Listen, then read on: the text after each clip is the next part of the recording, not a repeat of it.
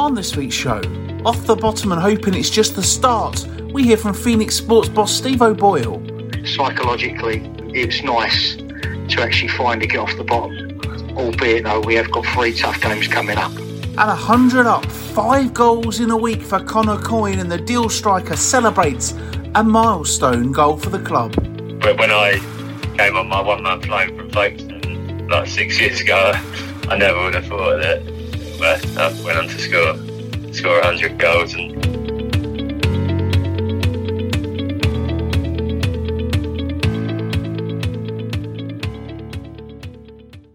hello everyone and welcome to this week's episode of the Kent Only podcast, sponsored by Nick Cunningham Plumbing and Heating. After last week's interview bonanza, we've got just the 2 for you this week, but hopefully you will enjoy them as we get ready to batten down the hatches. I'm John Phipps, still furious with my substandard broadband provider, and on the line now is a man whose week was already affected by the weather long before Dudley and Eunice rocked up. It's Matt Gerard. How are you, mate? Not bad, yes. Well, we're not going to get into the conversation about what went on there. Football, yeah, the weather's pretty bad, and it's supposed to be even worse the next few days. Us by the coast, they said it could be 100 miles an hour winds or something. So batten down the hatches, and hopefully we don't lose any fence panels. That seems to be the consensus. Yeah, I've already been up on the balcony and tried to secure the plants and everything the best that I can, because I don't really want to hear tales of them floating down the road, because that wouldn't be ideal. But yes, it's been really blowy here already today, and it's obviously only going to get worse, because apparently Friday is going to be the day, isn't it? Yeah. I was speaking to a guy I deal with at work. He lives in Florida, and I was talking to him about the wind and thing. And he said it's just like a military operation. You know, when he lives in Florida and they get some Hurricane Bruce or whatever comes in, and they have to literally batten down the hatches and everything and things like that. So, it's, again, like everything in the UK, it will just be, you lose a garden chair and it's chaos. But in America, you could lose half your house and years to get on with it. So, like everything, I'm sure the media will be getting very excited about what's going on, and everybody else would have seen it a lot worse than us probably, but we'll just be British, as they say. I think the thing is, and I don't know if I've said this on the show before, but I certainly say it to a lot of B&B guests when we're talking about the weather. It's like, we don't prepare for it because it doesn't happen that often to us. It's like snow. Everyone says, oh, as soon as it snows, the whole country grinds to halt. It's because it doesn't snow very often. Like in Germany, where Hayley's cousin lives, they go and put winter tyres on their car so they can still drive around. If we had to put winter tyres on our car, most people would go, oh, I can't be bothered with that. And then that would be that, wouldn't it? Well, I think that's the thing. I read somewhere that the old lateral flow tests are ending and you have to pay to them. So nobody's going to test anymore if they have to pay, isn't it? Just good old British thing. We won't do it if we have to avoid it, really. Yeah, exactly. I think that's a real shame. And they were saying, oh yeah, well, you know, there was a bit of a debate on a television program I was watching, and someone was saying, well, who can't afford £5 or £10 for it? Well, there's people using food banks. So, you know, I'm in two minds really, because I think that the over testing has made us very cautious about the virus when we perhaps haven't needed to be, and especially if the vaccines have been as effective as we think they have, then it shouldn't matter that much. So, you know, but then I can also, I do think that those tests need to be free, and I'm certainly going to probably order myself another box or 2 before they start charging. That's for certain. We've already done that, and I'm sure the only person disappointed that will be a postman, I think, because they're probably thinking, oh, bugger, here we go. Hundreds and hundreds of extra boxes will be appearing, because, you know, people like me who think, I'll order one in my name, order one in my wife's name. So we got hundreds of things, but in 3 years' time, there'll be you'll be selling, you know, hundreds of not used COVID test packs, I expect, as well. That'll be another thing. They'll be in a museum in like 50 years' time, exactly, won't they? Yeah. Anyway, it's our 203rd episode this week, and there was a battle of 203-metre hill during the Siege of Port Arthur, which was the longest and most violent land battle of the Russo-Japanese War. Now, I had a quick word with the lawyers, and they suggested we steer clear of any content about wars in Russia this week, so probably for the best. I did also find a podcast called HTTP 203, which is 2 blokes talking about web development. It's named after the HTTP 203 non-authoritative information response status, which indicates that requests are successful, but the enclosed payload has been modified by transforming proxy from that of the origin server 200 OK response. And that's just 2 lads talking about something they're passionate about on a niche podcast. Fair play to them. And I'd be interested to see how many listeners they get. Well, but should the 2 worlds ever collide, I think we'll happily have a chat with Surma and Jake for some sort of weird crossover. But I can't see that the Kent Non-League podcast and HTTP 203 are particularly compatible, are they? Well, we'll have to find out who's the most geeky, though, mate. That's the problem. Probably you. Yeah, exactly. Yeah. Do you know anything about this? No, not at all. I don't do web development, so standard code. So no.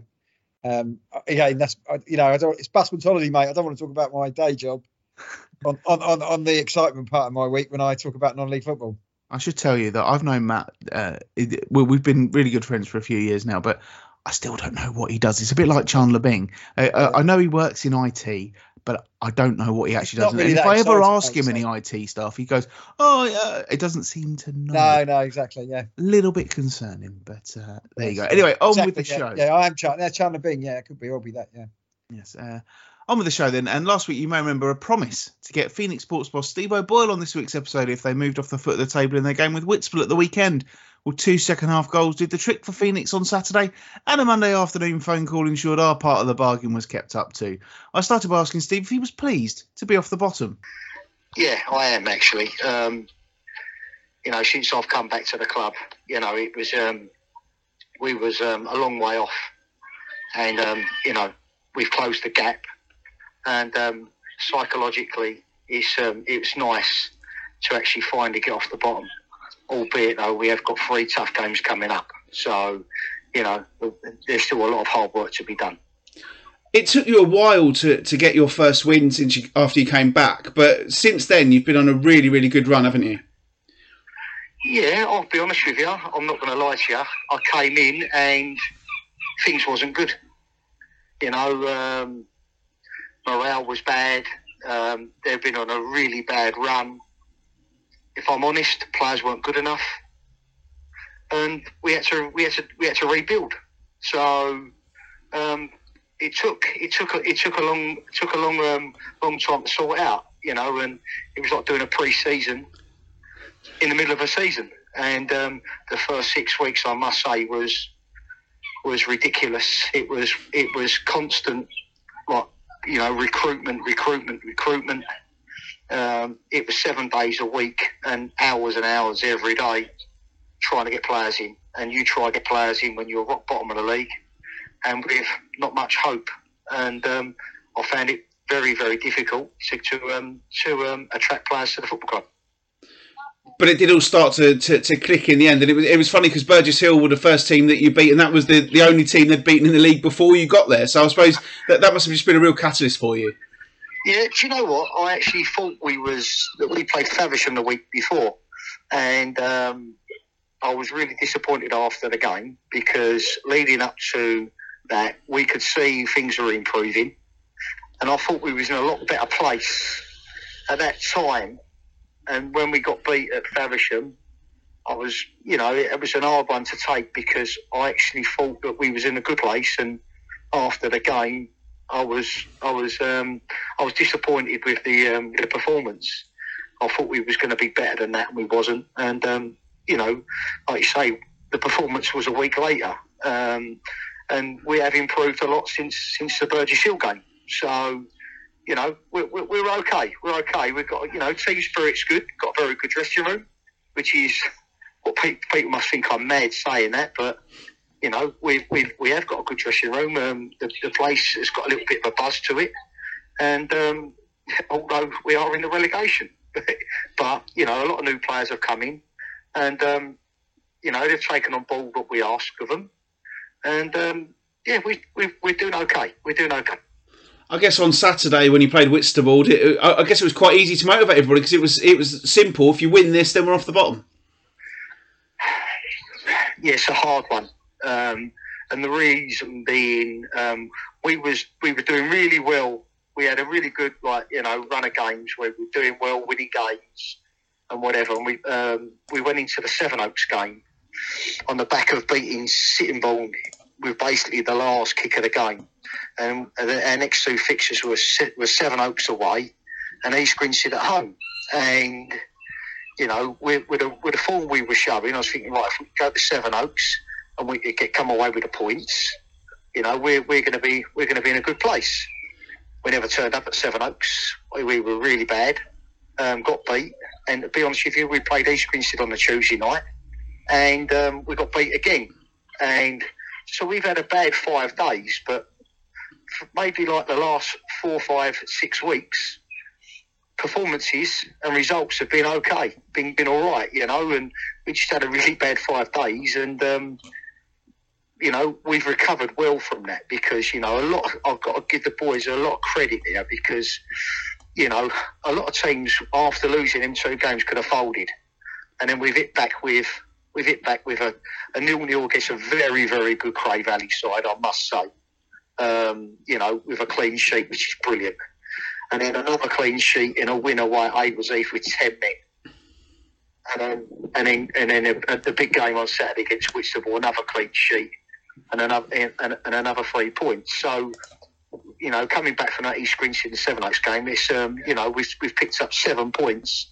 And to be honest with you, 2 of them, not many people would give us much hope of getting in points, So yeah, we're it's been positive, and like you say, a good win Saturday. And people were saying it was a must win. I've sort of changed the way I think a little bit about things, because maybe the Sevenoaks game, we maybe put a bit too much pressure on the players by saying we need to win this one today. And well, we don't need to win it. We just need to keep on getting points. We've got 11 games to go, and we've got a lot of work to do, and we've still got a lot of wins to get and points to pick up for us to stay up. But it don't have to be against Whitstable on Saturday. But the 3 points does help.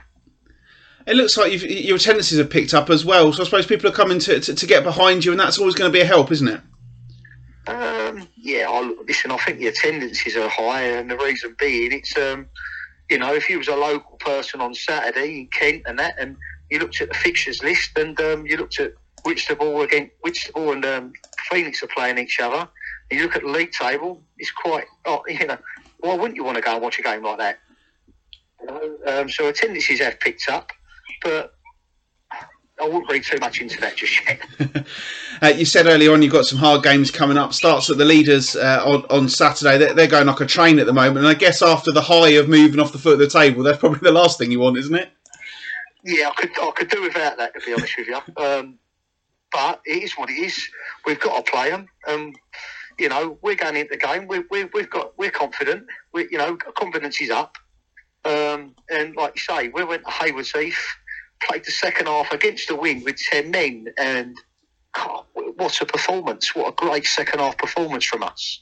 So I'm not saying we're going to go there and beat them. Do you know what though? If we play well, why can't we nick a draw? It's going to be very, very tough. But if I'm going down there just to make the numbers up, I can't do things like that. We'll have a game plan, and and we give it our best shot. But all I say to the players at the moment, and I've been saying it for the last few weeks, win, lose or draw, all I want is be able to come in the dressing room at the end of the game, be able to look you in the eye and know that you've given the club 110%. And that's all I want. And that's Saturday against Hastings, whoever we play. For the last 11 games, all I want is I know that the players have given the club everything they got. And if they do that, I can't ask for any more. And you look at that league table just finally, and you've got what, up to 13th place is only 7 points in front of you. And I guess now you must have the belief that you can get out of this. I've always had the belief. I wouldn't have took the job otherwise. People think I was raving mad to take the job, but I love the club, and that's the bottom line. I love the club, and I couldn't, and it really hurt me to see the club struggling where they were in the table, and I believed I could get them out of it, and that's the reason why I accepted it, and we give ourselves a good chance, and like I say, I took over, we had 4 points, and people say you're dead and buried, but I did see that we had a lot of games to play, and and I'm going to give it a go, and that's what I've done. And like you say, I'm not saying like we're going to stay up and we're shouting from the rooftops or anything like that. I'm saying we've got a good chance. We're in a position now that we've closed the gap on everyone. But we've still got to win a lot of football matches and pick up a lot of points to make that happen. And if we play like we've been playing over the last 6 weeks, taking out the Sevenoaks game and the East Grinstead game, we'll be fine. But you know, like you say, there's a lot of points up for stake still, and like I say, we're happy where we are. You know, as a group, and you know, we're going into the last 11 games confident of what we have, and like I say, we will win games, we will lose games, and I'm hoping we'll win more than we lose, and if we do that, we will stay up. Well, mate, it took him a while to get going, but now they seem to be really reaping the benefits. Yeah, and he sounded pretty bullish in that interview. You know, never too high, never too low. But I think he thinks the job he's done there, 19th place in the league. Now they're in touching distance to be in middle of the table here, aren't they? So we're near enough middle of the table. I think he's done a really good job. And again, what he says on that, all about recruitment. You know, the players he's probably brought in are probably players that he's worked with before, worked with what he can trust. And it was, you know, when he got appointed, you think, well, nobody can get him out of this hole, really, looking at it. But clearly, he's worked his magic and get on there. And what a result against Whitstable it was at the weekend. I feel sorry for Whitstable hitting the base of the table, but Phoenix have on having a little bit of a nice roll and only going one way. But he did say they've got some tough games coming up. So, but, you know, he can really build on this as the season goes with, 11 games to go. Yeah, I think it. Well, I remember speaking to him when he was appointed before he took over again, and he was quite confident then about it. But then it took him 6-7 weeks to get a win, and I think he basically said there that it was possibly a tougher job than he expected when he walked in, and that confidence was so low, and it's taken him time to turn it around. And yeah, there has had to be players coming in to make that happen, but they really have. He's done fantastically well. You can tell when you speak to him. He loves that football club and will do anything he can to get them out of this mess. Yeah, I think clearly the board seen him, what he can offer. I'd be interested to know, he didn't really say how many players he'd actually brought in, but the other factor as well there, you know, we're talking about jobs a minute ago and what we think we do. Clearly, he was working 24/7. I don't know what he does during the rest of his time, but working on the football club as well. So, and I'm sure he's not paid, you know, a great deal of money, so working very hard on that score and bringing players in. It shows it might be a labour of love, but it's hard work. But you put your work in, you get your rewards out at the end of it. Yeah, and as you said there, Hastings on Saturday, and they are finding ways to win games of football. But I liked what he said there. We're not going down there to make up the numbers. We're going down there to give our best shot. And you know what? I firmly believe they will go down there. It's going to be tough for them to get a result, but they will give it their all, won't they? Well, they went to Haywards Heath and they were decent at home earlier in the Glasgow week, didn't they? And picked up a result there. So there's no reason why Hastings are on a bit of a roll. Hastings must have won a few games on the spin, I would have thought. They're 6 points clear. You know, I think it's about time Hastings got out of this division, even though they're not a Kent side. We don't want them getting out there, but could be going, yeah, they're not going to go there. Everybody thinks they're going to roll over. They've got that bit of confidence. I'm beaten in 3. And again, if they're as bullish as he is in a good way, I think, you know, they can up there to cause an upset. Yeah, it's, Hastings have won 8 of their last 10, yeah. Which is as far back as the form table I can find goes. But yeah, Phoenix in their last 10, they're 5th in the form table. So that shows you just what a good job Steve O'Boyle has done. That 10 games ago was their first win against Burgess Hill. And I remember saying on the show, oh, isn't it funny how they were the only team they'd beaten in the first half of the season. But he said that was a real catalyst for them. And you can tell the disappointment that in that run of fixtures, they've lost to Sevenoaks and they've lost to East Grinstead, while also beating teams near the top. And I think that's that's the frustrating thing for Steve at the moment. Yeah, I think the beauty of this division as well, that on their day, anybody can beat anybody. So there's no reason why they can't go there and try and get a result against Hastings. It'd be great if they can, because that really helps them out and also helps our Kent sides out at the top of the table as well. And you mentioned Whitstable there as well. 5 league defeats in a row for them. And you know, they brought in a new manager, an experienced manager, but it looks a little bit like it's just not clicking at the moment for Keith McMahon. And worrying times for Whitstable. I mean, it was 4 years ago they got promoted from the SCEFL back up to this level. And to me, they are a team that should be in the Isthmian League. And it's concerning that it just isn't clicking for them, is it? Yeah, 1 goal in 5 games. Looking at their players, they've got Junior Baker playing for them. Junior Baker is one of my favourite players. When he used to play for Bromley and Cray, I absolutely loved him. Me and my dad used to love watching him play, Junior Baker. He's just all legs and arms, a really good player. But Keith McMahon's not working out. They've got some really good players in that side. Dan Eason's a decent goalkeeper. You know what Tom Mills did at Maidstone. Danny Walder's done some things. So, yeah, I don't know what's gone wrong there a little bit. Just need to, you know, maybe have a bit of a luck or something. But, you know, a club like Whitstable should not be struggling at the wrong end of this table. So they've got some, you know, massive game at the weekend for them as well. So it must be really concerning for all at the club as well, because they're, you know, normally a well-run club, and they don't want to be heading back to the SCEFL. Even though we love the SCEFL too much, we want, you know, our sides to be dominating this division, and Whitstable falling down there would be an absolute disaster for all concerned, I think. Yes, just a point in front of both Phoenix and Whitstable are Sevenoaks Town. And obviously big news coming out of there this week. The longest serving manager in the Isthmian League South East has left his role. Mickey Collins and Sevenoaks parting ways on Sunday after almost 8 years at the helm. Matt, a trivia question for you while I go through the Sevenoaks statement. Who is now the longest serving manager in the Isthmian League South East? Anyway, in a statement released on Sunday, Oaks chairman Paul Lansdale said, "After an amazing 8 seasons, Mickey and I have spoken and we feel it's time to make a change. It really has been an amazing journey and one the whole club will remember for many years to come.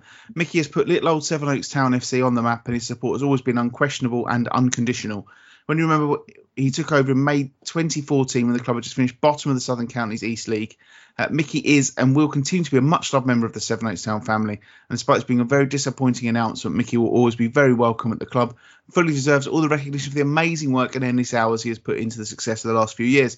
On behalf of the whole club, I want to wish Mickey all the best for the future and a massive thank you for 8 amazing years." Applications for the job closed at 6 p.m. this evening, so we should find out over the next couple of days who will be in charge of the Oaks this weekend and possibly beyond. It's been a tough run for Sevenoaks. They've only won twice since the end of November, but the news still came as a bit of a surprise to me. Mickey really been synonymous with the club. As has been said in that statement, it's been an unprecedented spell of success for the club. Firstly, Matt, what's your answer to the trivia question? And secondly, were you surprised to hear of Mickey Collins' exit? Kevin Watson? Michael Golding. Oh, right. Fair play to Michael. He always gets mentioned on this show, doesn't he? He does, every week. Yeah. I only sort of last week when I looked at the league table in more depth, he saw Sevenoaks had been sliding down the table. So it is a results-driven business. Mickey been there, youth agent 8 years, really, you know, successful time. We can see when we have the chairman on at the beginning of the season what the club's going, what they're trying to do, developing it. You know, in 8 years they've been transformed off the pitch or going on the pitch and on the pitch by Mickey. So it's a results-driven business. They should be doing better than third from bottom. And again, we don't know how many's going down. Again, it'll be a disaster for all the work they're doing off the pitch if they got relegated to the SCEFL as well. So, yeah, it's a surprise. I don't know if we'll see Mickey again management. I presume he's still got the hunger to do that. But, yeah, a bit of a surprise. But I think that's a job that if you can get it right with what they're doing off the pitch, it's a really good job. The foundations are there to be successful. And I'm sure I haven't put my application in, John, but I'm sure some decent managers at this level or even above or who've managed above will be putting their CVs in there because I think it's a decent job for somebody.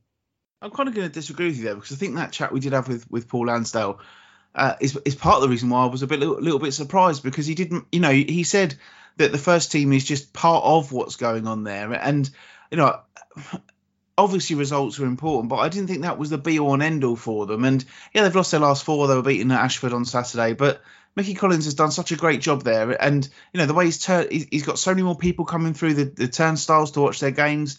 And he's really kind of just pushed the club forward. And I think the line in the statement, put the club on the map, is absolutely what he's done. And I remember before Mickey took over covering Sevenoaks at the paper, I never covered them specifically.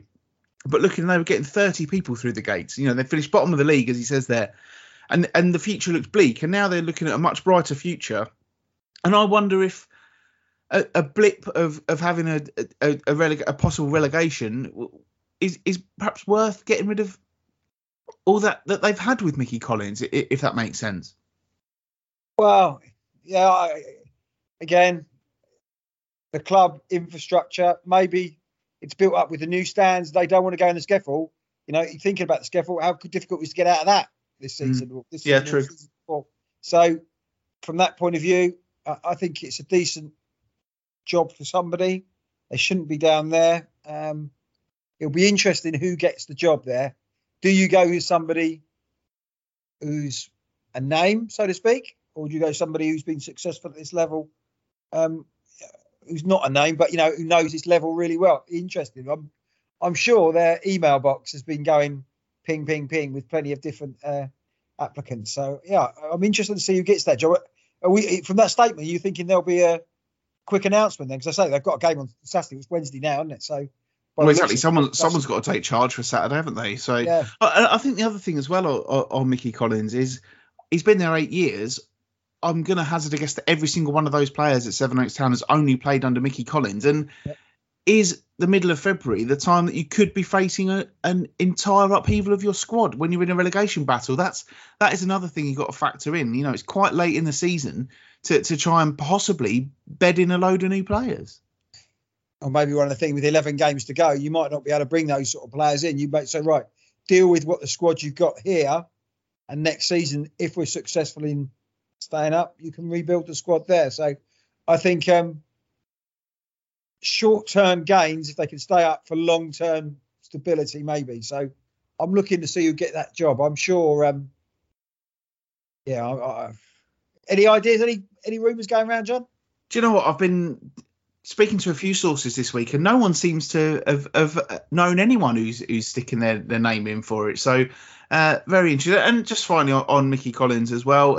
It was a great supporter of this show, certainly in the early days, and a real football man. And I'm sure he'll be disappointed that his tenure at Sevenoaks has ended as it has.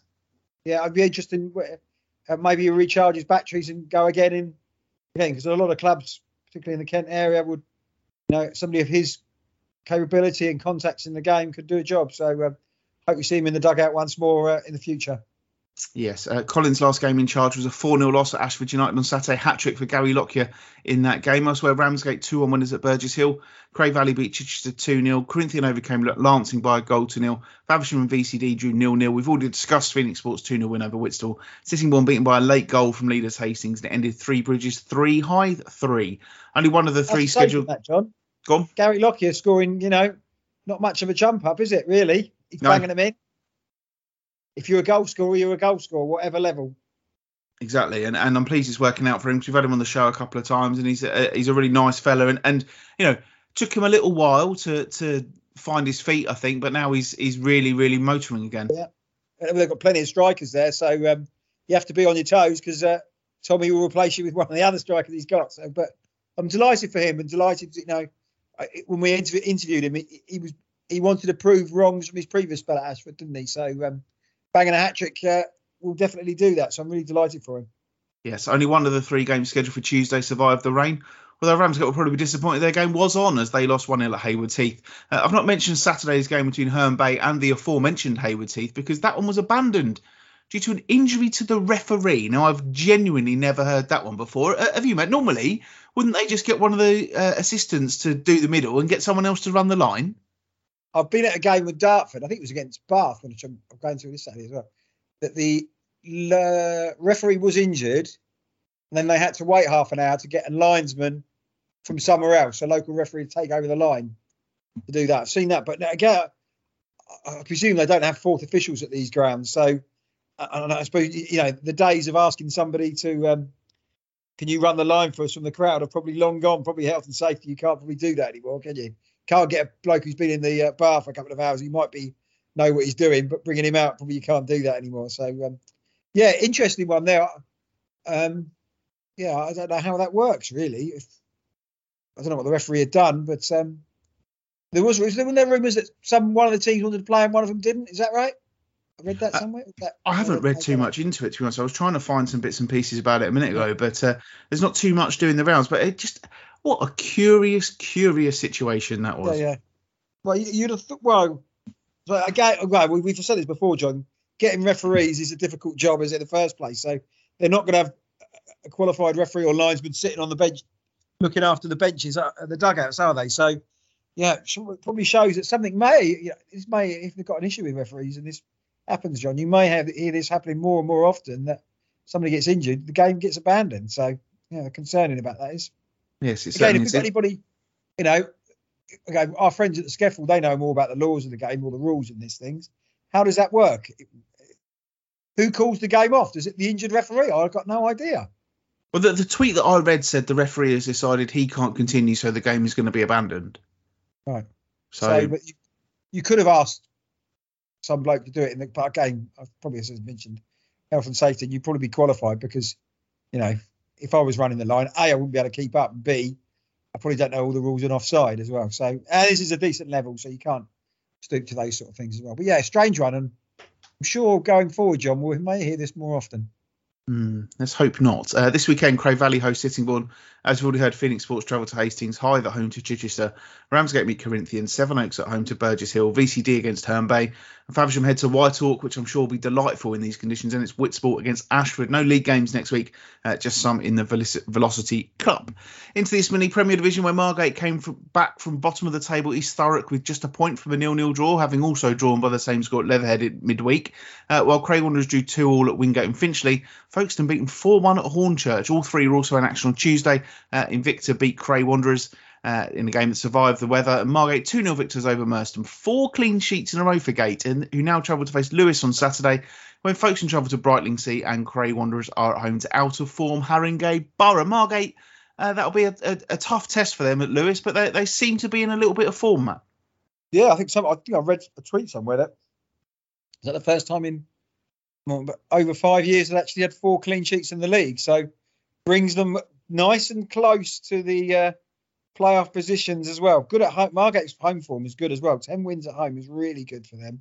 The issues they've had from there. I think how many teams in this? How many games they play? There's 42. Yeah. So 12 games to go. They've got it quite tight in there. One stage we thought Folkestone were coming out of it, but they've had a decent week, haven't they? So yeah, it's going to be interesting. But Margate are in the hunt as well, which I think is really good. I think Jay Saunders is doing a really good job there. So going to be interesting as the season progresses. But 4 clean sheets, you don't concede, you don't lose. And if you've got a goal scorer, it's a bit like Ben Greenhow, who is, a lovely player at this level, who seems to score goals, and the other players that Jay's bringing in, good stuff for Margate. Delight for him. I was going to say, if you don't concede, you don't lose, but you beat me to it. Let's move on to the Southern Counties EC, where it's been a week to remember for one Deal Town player. This time last week, Connor Coyne was on 95 goals for the Hoops. As we speak now, that is around 100 after he followed a hat-trick in the 3-0 win at Crowborough on Saturday, with 2 more in Tuesday night's win over Bearsted.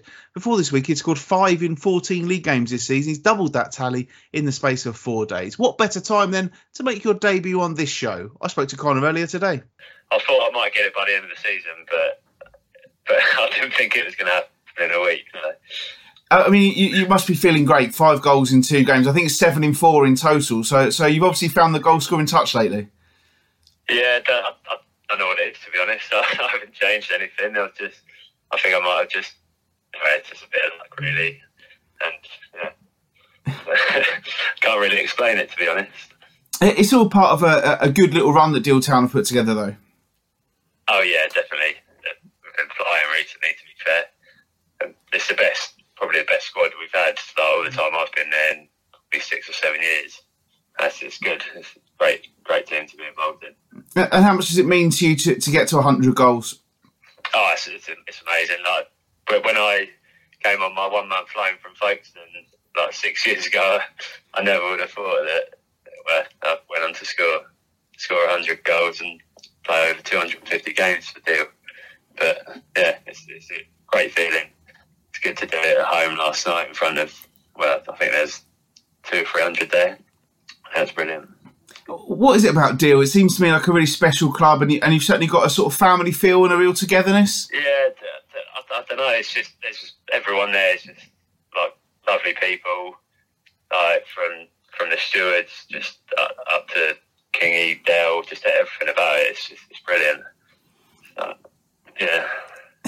And you are having a decent season, 4th place in the league. It's almost a case of best of the rest, isn't it? Because the top 3 seem to be a little bit set above, but with their financial powers. But you're doing really well. Yeah, no, we're definitely competing. I think if we beat Glebe on Saturday, that might put us ahead of them on goal difference, which is not bad going considering how well they've been doing. So. And you just said there you've got Glebe, but then you've got Sheppey next week as well. So this is a big week, and you can play a part in what's going to happen for the rest of the season. Yeah, well, hopefully we can get a few points on the board, and you just never know, do you? Like if we carry on the form we've had, well, you just never know.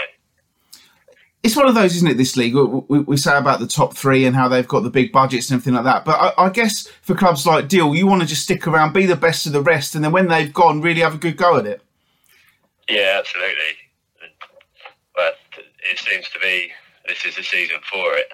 I'm just hoping we can carry it on, and hopefully a few of the top boys slip up, and we might be able to sneak in. And just finally, what were your exact emotions when that 100th goal went in? I didn't really know what to do, to be honest. One thing I did do is I looked and I found one of the fans, Callum Brain, and I ran straight to him, gave him a massive hug, and cause he's been rooting for me the last Wales season, and it was a brilliant feeling. You could tell it was a really loud cheer. And it was amazing. A fantastic achievement, Matt. And what a way to achieve it with 5 goals in 2 games. Yeah, when I've seen him play, he's like an old-fashioned centre forward, Connor. He's always come off the bench. So I didn't realise how long he'd been there for. But he's sort of a go-to man for Steve King. But what I love about this sort of thing, you've been there X amount of years, 250 games, 100 goals. Clearly he loves that, but I love players who stay at clubs for such a long time. Being a Dover fan, you can never sort of get used to a player staying a long time because they leave after a season. But he stayed there. He's been rewarded with 100 goals, whatever level. At that 100 goals, the Skeffel level is a bloody good turnaround, and I'm absolutely delighted for him. A hat-trick and 2 there, fantastic, and I'm pleased for him. Apparently, he's big mates with Sean Raggett. That's another useful fact about Connor Coyne. I think they might have been growing up together, maybe at the Dover Academy or something like that. They knew each other. So, absolutely delighted for him. And it is 100 goals at that level, John. That's not to be sneezed at, is it? To be fair. It's not. It's an absolutely fantastic achievement. I was really happy that we were able to get him on the show this week. It was a bit of toing and froing, as there always is when you're trying to get someone and you only get hold of them on a Wednesday, and we're recording today. But I'm really glad we were able to hear that. And you said there about him staying at the club for a long time, and I loved that finance. What did you remember about the moment that you scored that goal? And he went, I went and found that supporter who's been a big supporter to me, and I hugged him. And I love that. And like you say, that's what you get with having all these players around and being there a long time, and it's fantastic. And there is something about Deal Town, isn't there? Because it seems to me, I've never been there, I must admit, hold my hands up, but when I've seen them play, that there's a real sort of family vibe about the place. So and you can see why players do want to stay there a long time. Yeah, I think when I've been there, that there's a lot of friends of players who go, love going to watch their mates play. They're looked after really well. You're going to be entertained either with it.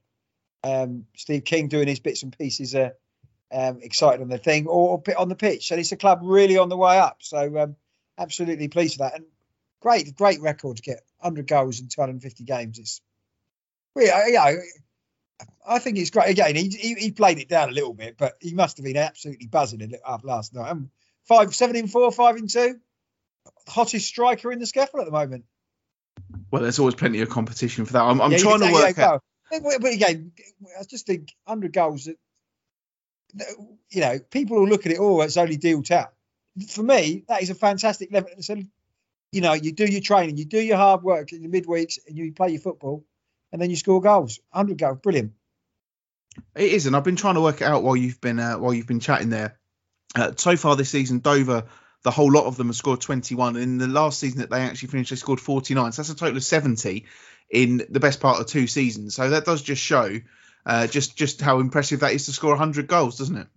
Oh, brilliant. And 252 people there. I think when David was called off, they said, oh, come and watch Deal. And I know a lot of Dover fans have been to watch Deal because they're entertained.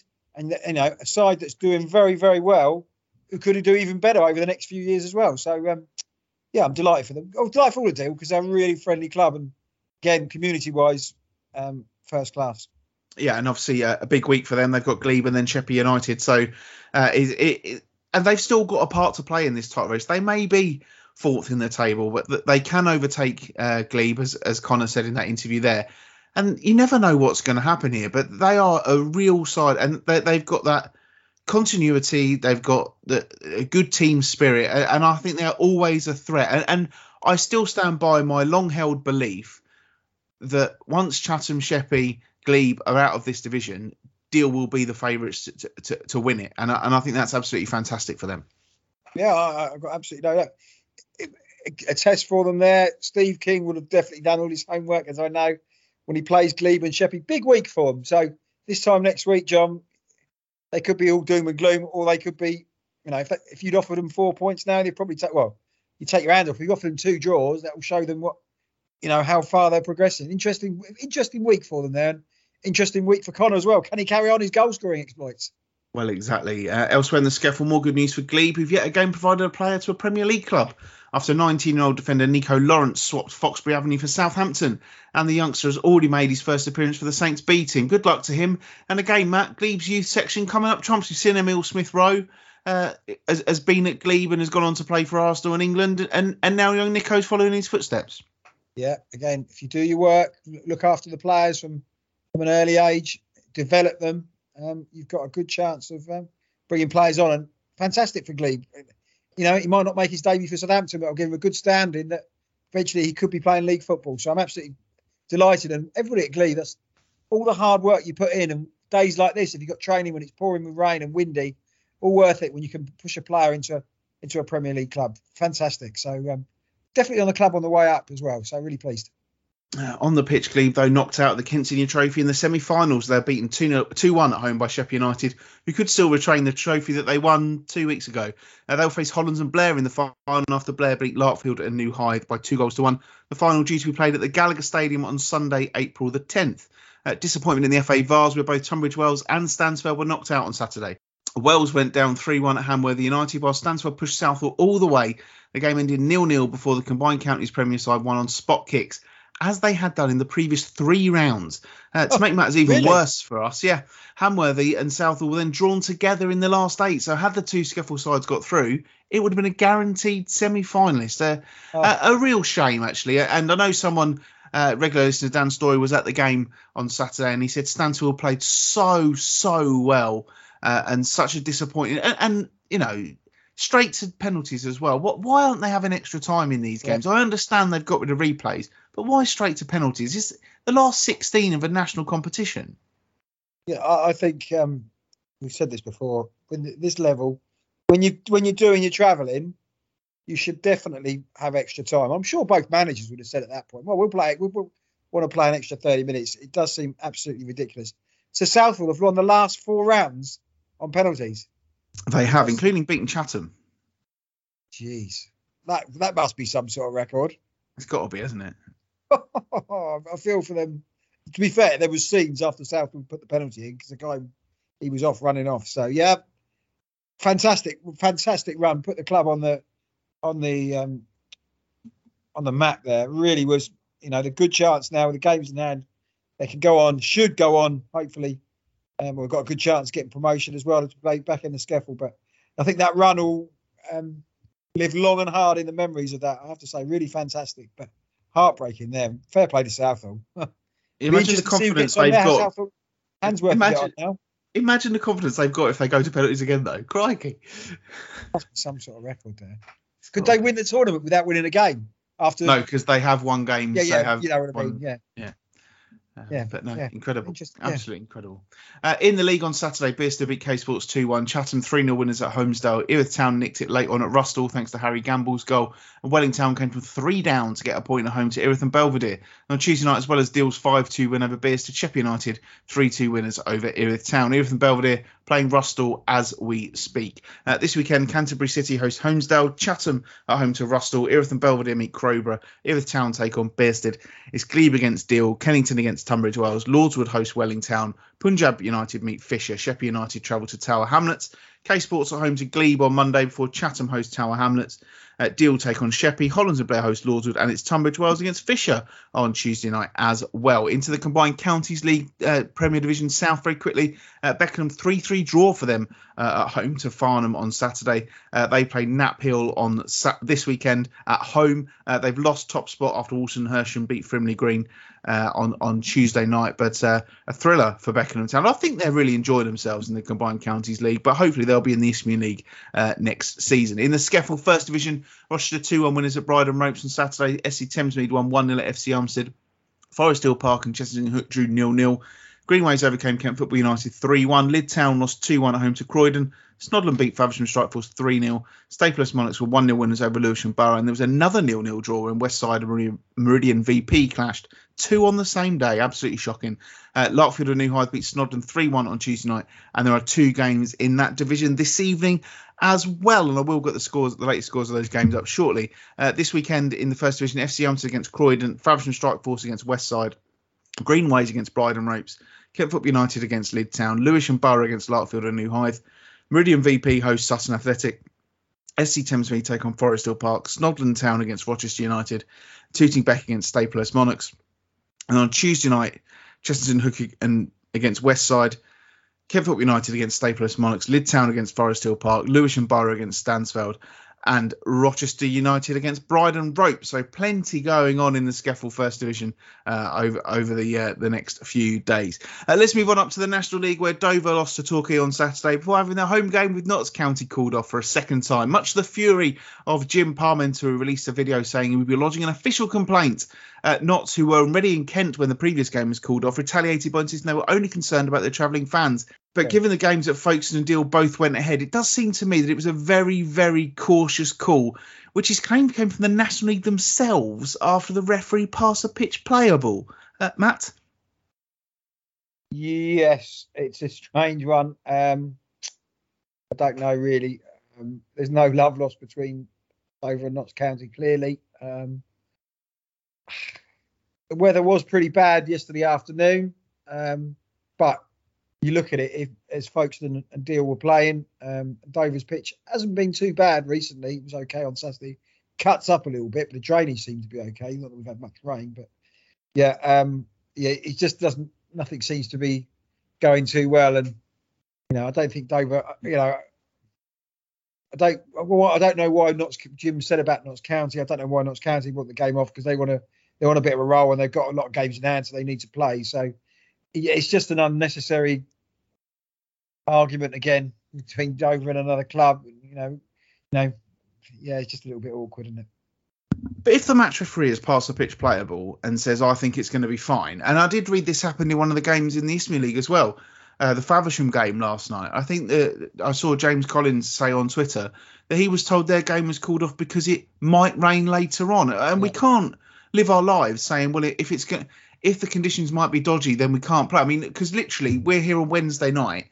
You look at the weather forecast for Saturday and it's going to be horrific. So realistically speaking, if you were going to be like they were with these games yesterday, you could say, right, well, we're not going to play any games on Saturday. We're just going to call them off because it's going to be too wet and windy. So I don't see how, if it's true that the referee did pass the pitch playable and then someone in London phoned up and said, no, I think that it might rain. I think that's absolutely shocking from the National League. And, Notts County, I'm sure I understand exactly where Notts County come from because of what happened to them at Kings Lynn and because of what happened to them the first time they tried to play there. I get that they didn't want their supporters to make the long trip down to Kent to be disappointed again. I get that. But you can't sit there and say, well, because we've got to go a long way, we want you to call this game off now to save us the hassle just in case it gets worse. I think that's pretty shoddy from all concerned. Yeah, we haven't had a statement from the National League about this. It'll be interesting to see what their views on it. We've had from both clubs, but not from the National League. So we'll see what happens from there, really. Yeah, I'm sure the mudslinging will continue as this kind of carries on over the next few I've got a weeks. stat, though, John. I was going to use a stat about Dover. You know, Dover have been in a few games this season, right? Yep. It's got a question. Haven't won many. So? Haven't won many. No, yeah, exactly. The 15 minutes before half time and the 15 minutes before the end of the game, how many goals do you think Dover have scored in that period and how many they've conceded? I reckon they've scored less than 5. Correct. And they've probably conceded 15, 20. They've scored 2 in that period. Crikey. And conceded 26. Oh, so if the games were 30 minutes each side, you'd be in the playoffs? I wouldn't get that far, but no, they're not looking better. But when I saw that stat, because again, Saturday was the prime example. To be fair, Torquay absolutely battered Dover the first 25 minutes. It's the longest I've ever seen an opposition goalkeeper before he had to touch the ball. It took 18 minutes for the Torquay goalkeeper to touch the ball. Physically touch the ball, and from that point on, then Dover equalised, and we had some absolute good chances. But then they, the last 15 minutes, they sort of fall apart again. And you look at it this season, that seems to be the norm, that they're in a game, but then particularly at the end of games, they sort of lose out. But strange fact. Well, that was a good stat though. Very good stat, and well done to you for working out through, no doubt, tears. Bromley lost 3-1 at home to Stockport County on Tuesday night. A pair of away games for both of our sides of the National League this week. Bromley go to Kings Lynn on Saturday, while Dover at FC Halifax Town. And then on Tuesday, the Whites go to Aldershot, and Bromley head to the South Coast to face Weymouth. Talking of Bromley, they are our last hope, the last side on the road to Wembley, both in the playoff race, because, Matt, I've got to tell you, Dover mathematically cannot finish in the playoffs now. Is that what it is? Yeah, I keep looking every week just to see how close you are to actually being relegated. But I've worked out now, I think you can finish about 8th if you win every game and everyone above you loses all those games. But your playoff dreams are over for another year. When relegation comes, so what game that will be? So, what about a month away, I think. So, excellent. Well, I would say I'm looking forward to it, but I'm not really. But also Bromley still in the road to Wembley in the FA Trophy. They needed penalties to see off plucky Tunbridge Angels on Saturday. Dartford's run also came to an end as they were beaten at Needham Market. Steve King did say last week that was going to be a tough game, and so it proved.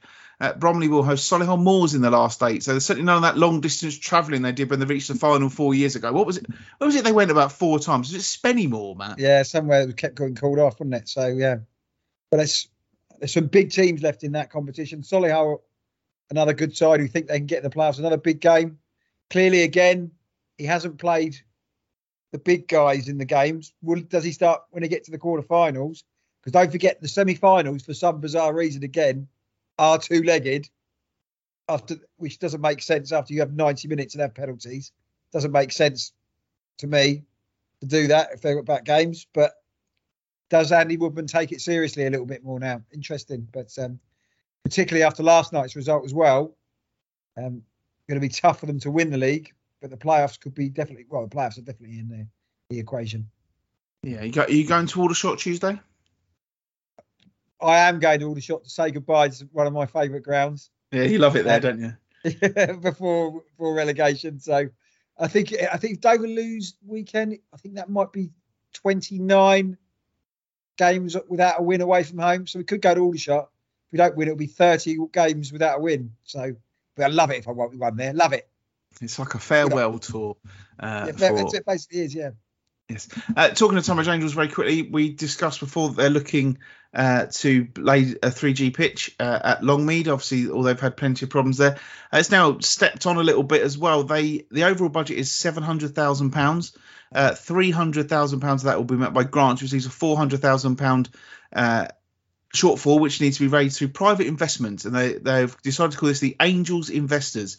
They're looking for 20 people to invest £20,000 each into the club, a short-term 5-year loan with an interest rate return better than any high street bank is currently offering. Apart from the new pitch, there's also going to be new dugouts, new goals to provide for 11-a-side and 5-a-side, replacing the floodlights, using energy-efficient pollution, reducing lighting, and most crucially, a new income stream for the club, which will go towards a sustainable future. Long statement on the website there, but they've put a copy of the prospectus up there. So if you've got 20 grand lying about, don't forget to do that. And there is going to be, if you're an owner of Tunbridge Angels, there's going to be an informal meeting to discuss the project on Thursday, the 24th of February at 7:30 p.m.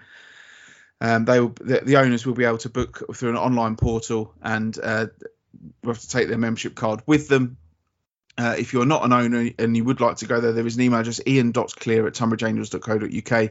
And if you also are interested, you can get in touch with Director Phil Broad, who's leading the project on behalf of the club. You can contact him, phil.broad@tunbridgeangels.co.uk, and there is a phone number there as well. If you're interested, go and have a look on the Tunbridge Angels website. And it's a massive, massive investment for the club, and you can see that it's going to revolutionise everything they're doing at Longmead, isn't it? Yeah, I knew how expensive it was to have that, but again, 700,000, you're not even getting half within your from the grants or from the Football Foundation, whatever it is. Clearly, the money spinning around the game at higher echelon, it could be a way of getting some more of that money to a lot of clubs to do it, because a lot of clubs may not be as savvy as Tunbridge Angels to be able to do it. Look at those numbers and think, well, we're not going to be able to do it. I don't know if you have to replace it after a 10-year cycle, so they might have to do it again as well. So the numbers are going to be right, but I think Tunbridge Angels, particularly off the field, they seem to have upped their game a lot recently with the infrastructure they've got. I think they can do it. I'm sure a lot of investors will look to do it, and fingers crossed they can do it, because the benefits for the club will be phenomenal. But interesting that the costing, I always thought it was $500,000, John, but a bit like everything, is the cost of 3G or 4G going up? Well, it is a big outlay, but you have to hope that the money will come back in through being able to hire out the pitch and it being able to be used 24/7. Because I'm sure if you're a Tunbridge Angels fan and you're looking out and seeing this weather, what damage this could be doing to your pitch. But you also know that if it was a 3G pitch, it wouldn't make any difference. Your game should realistically be on, no matter what. And we know all the troubles they've had at Longmead. So I hope they can get it all sorted. I'm sure.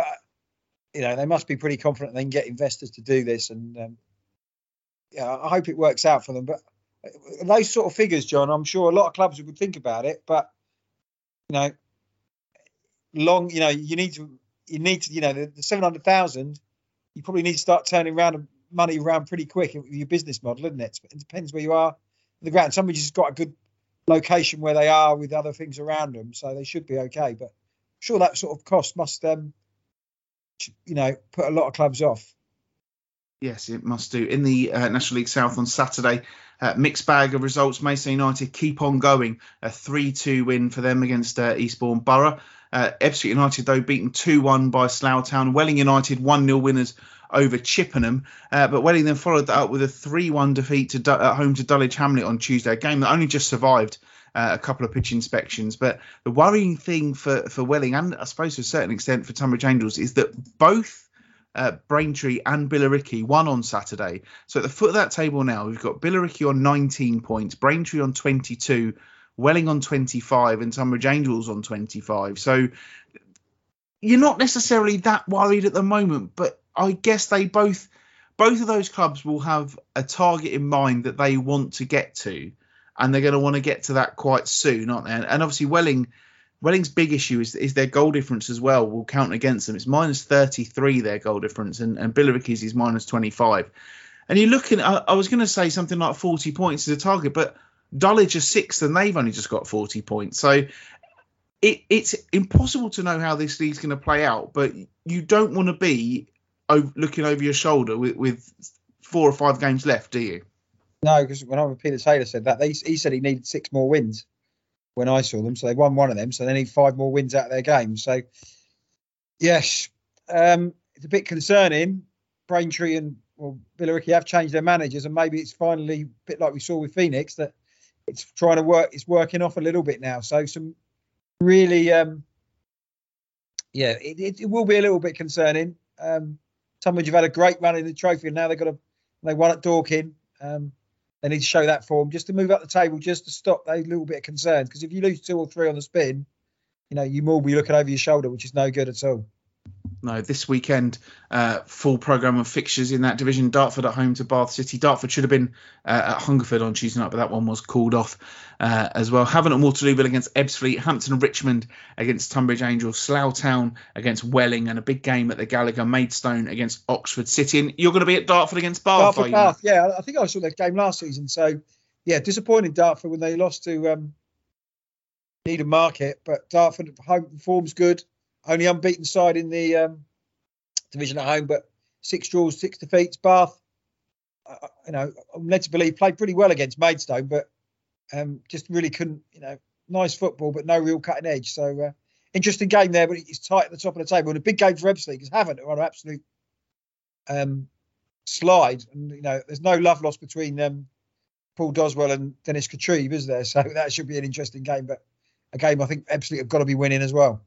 Yes, and Bath City, they're just one of those clubs. One year they're brilliant, the next year they're not. And I think they're in one of their knots at the moment. Yeah. But as you say, played some good football at Maidstone. And I think they've still got the sort of ethos that had them doing quite well last season when it was all curtailed. Yeah. So it does a tough one for Dartford. And, I said before that I thought that game that they had at Sudbury was a bit of a turning point for their season. And they'll be hoping that defeat not too far from Sudbury up at Needham Market won't have the same effect, I suppose. It's important that they bounce back and get a result this weekend, really, isn't it? Well, yeah, but their form on 4 wins on the spin, so home form has been good as well. So it'll be interesting to see how it goes. They brought Junior Tientu, who was on loan at Dover earlier in the season, so very quick fullback. His decision making was strange at times, but I think it'll be interesting there. It'll be a good. They like to get bit of width on the flanks, and he'll be a good signing for Dartford, I think. And just looking ahead, the 26th next Saturday is Dartford's week not to play. And then their next game after that is at home to Dorking. So it's a big game for Dartford. Well, I think it'd be interesting because Steve King Knight's playing. I'm sure I know where he'll be on the Saturday the 26th of February. Playing a friendly. Say? Playing a friendly, surely. Could be playing a friendly, or he could be at Dorking v Maidstone, which is big. Yeah, big. And that'll be a big test for Dorking because obviously they lost to Angels and now they need to keep the pack at bay, so to speak. Well, that's pretty much it, isn't it? Yeah, that's it. Yeah. Done. We've done all the leagues, haven't we? We haven't missed anything out. No, sort of a smaller show than last week, but still full of goodness, John. I have to say, exactly, Peter Gearing came and see me on Saturday as well, and said he really enjoyed the pod, and I was just going off to interview Nicky Southall as it was in the end after the game, but we had a quick chat, and next time you come down, Pete, let me know and we can have a beer after the game. But thanks very much for coming to find me. It was nice to meet you. And as I said to him when he said he was looking to meet me at a game at some point in the future, you can come stay at my house for a very reasonable rate at any time during the year. We're here most of the time, although I'm supposed to be going away this weekend, but Dudley and Eunice, or whatever they're called, are raising a few question marks in my head at the moment about if I really want to be making a long trip in this weather. I just don't know. North. Yeah. So apparently up there, isn't it? Well, apparently they're expecting to get worse from this one, from Dudley, right. And then we're going to get it worse from the other one. But there is a chance of snow over the weekend up north, which will be quite good fun, to be honest. But we shall see how it goes. Just about to finish watching The Teacher that was on Channel 5 the other week. You see that? No, because we've been going to bed at 9. What I've been watching, Reacher on Amazon. CBeebies. Which it's like the film.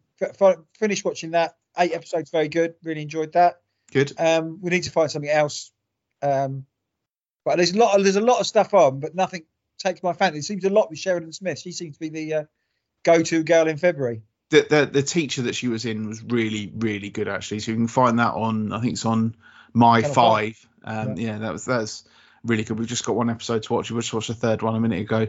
We watched a really cheesy film on Valentine's Day. It was new. It was only released on the 12th or 11th of February. And it was on Amazon Prime, and it's called I Want You Back. It was pretty obvious what was going to happen from about 2 minutes in, but they always chucked in the little twists and turns. But we quite enjoyed it. It was quite a laid-back thing to watch on Monday. So, yeah, we're just having a bit of a chill, really. There's a new craft beer place that's opened up in town, so I've been frequenting that as well as my usual one. So that's been quite nice. And, yeah, just but we've got the weekend off, is the most important thing. Whether we're here or go away somewhere, just a weekend of not having to get up at silly o'clock in the morning. So I'm quite looking forward to that, to be honest. But you will be checking the scores for the Kent Non-League, and we will go over them next week, John, of course. Oh, that's a beautiful segue. Thank you, everybody, for listening to this week's show. You can find us on social media at Kent NL Podcast. You can find us on Facebook as well. You search for Kent Non-League Podcast. I'm at John Phipps 81. Matt is at Matthew_Gerard. I'm just going to check those scores that we were talking about, the games in the scaffold tonight. Into the second half in all three of those games is currently Everton Belvedere 0, Rustle 0 in the Premier Division. Lyd Town are 2-0 up on Greenways. Bradley Baker has got both of those goals, Matt. And a bit of a surprise result in the First Division. Rochester United currently 3-0 up on leader Sutton Athletic. So that could be a big game. And Stansfeld, without having played and obviously having had their FA Vars disappointment, could actually end up having a good week in terms of their league campaign. Thank you, everybody, for listening. Thanks to Steve O'Boyle and to Connor Coyne for their time in joining us this week. And, of course, thanks to Matt Gerard. As always, stay safe out there, everyone. The weather's not looking the best, so batten down those hatches, keep dry, keep safe, and we'll speak to you all next week on the Kent Non-League Podcast. Yes, I'm off to batten down the hatches. That should be a comedy, John. If we ever write a comedy, we could call that Batten Down the Hatches. What do you do when you batten down the hatches? I mean, it's obviously an old phrase. It's nothing to do with Ernie Batten, is it? Could be. Ernie Batten Down the Hatches. There must be a footballer called Hatches as well. We'll have to look that up, yeah. I wonder if there is, then Sheffield United have got to sign him. Exactly. Good night.